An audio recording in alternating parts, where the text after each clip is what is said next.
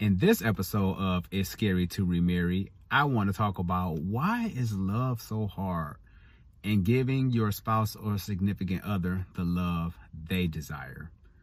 What's up, y'all? It's Sean Heineman here with another episode of It's Scary to Remarry. Hoping you all will love fearlessly. And I want to talk about love. And why is it that love can be so hard sometimes? Well, let me tell you why.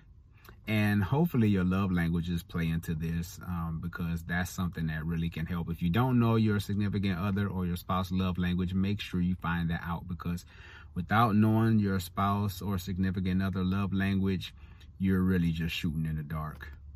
Example, my default setting is to give my wife the love I want her to give. I want her to have, because by default, it's easy for me. So example would be, my love language is touch and words of affirmation. And it kind of fluctuates. It's changed over the years. But me rubbing on my wife or telling her how amazing she is and how fine she is, to me, that's easy to do because that's my love language. That's what I like. So that's what I do to my wife automatically.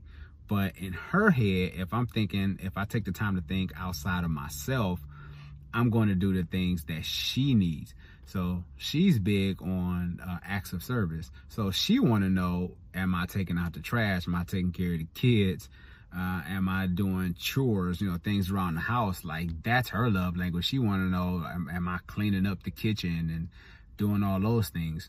So if I'm not doing those things, she don't really feel love. So I can give her all the affection in the world and tell her how great and amazing she is, but that don't mean anything to her if I'm not speaking her love language.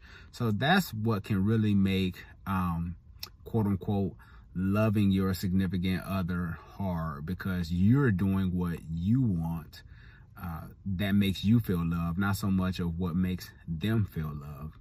So when you're doing those things, it's going to take some work, because you have to step outside of yourself and say, okay, this is not what I want, but what they want. And when you're doing those things, you have to be very conscious of those, of speaking their love language. So again, if you don't know your significant other love language, make sure you find those things out, so that way it makes it a little easier, so that way you know how to give them the love that they desire and not what you want. I want to say, first of all, thanks everyone for showing the love, for all the new subscribers. I'm almost at 1,000. I need about 45 more subscribers to make 1,000. I know you guys can do that. Thanks for all the love to all the new subscribers. I'm thinking of coming up with a new name for the community. I don't know. Let me know in the comment section. Maybe you can help me out with a name for the community.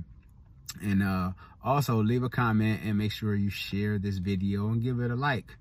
This is Sean Heineman once again, teaching you all to love fearlessly. And I'll talk to you soon, people. Take care.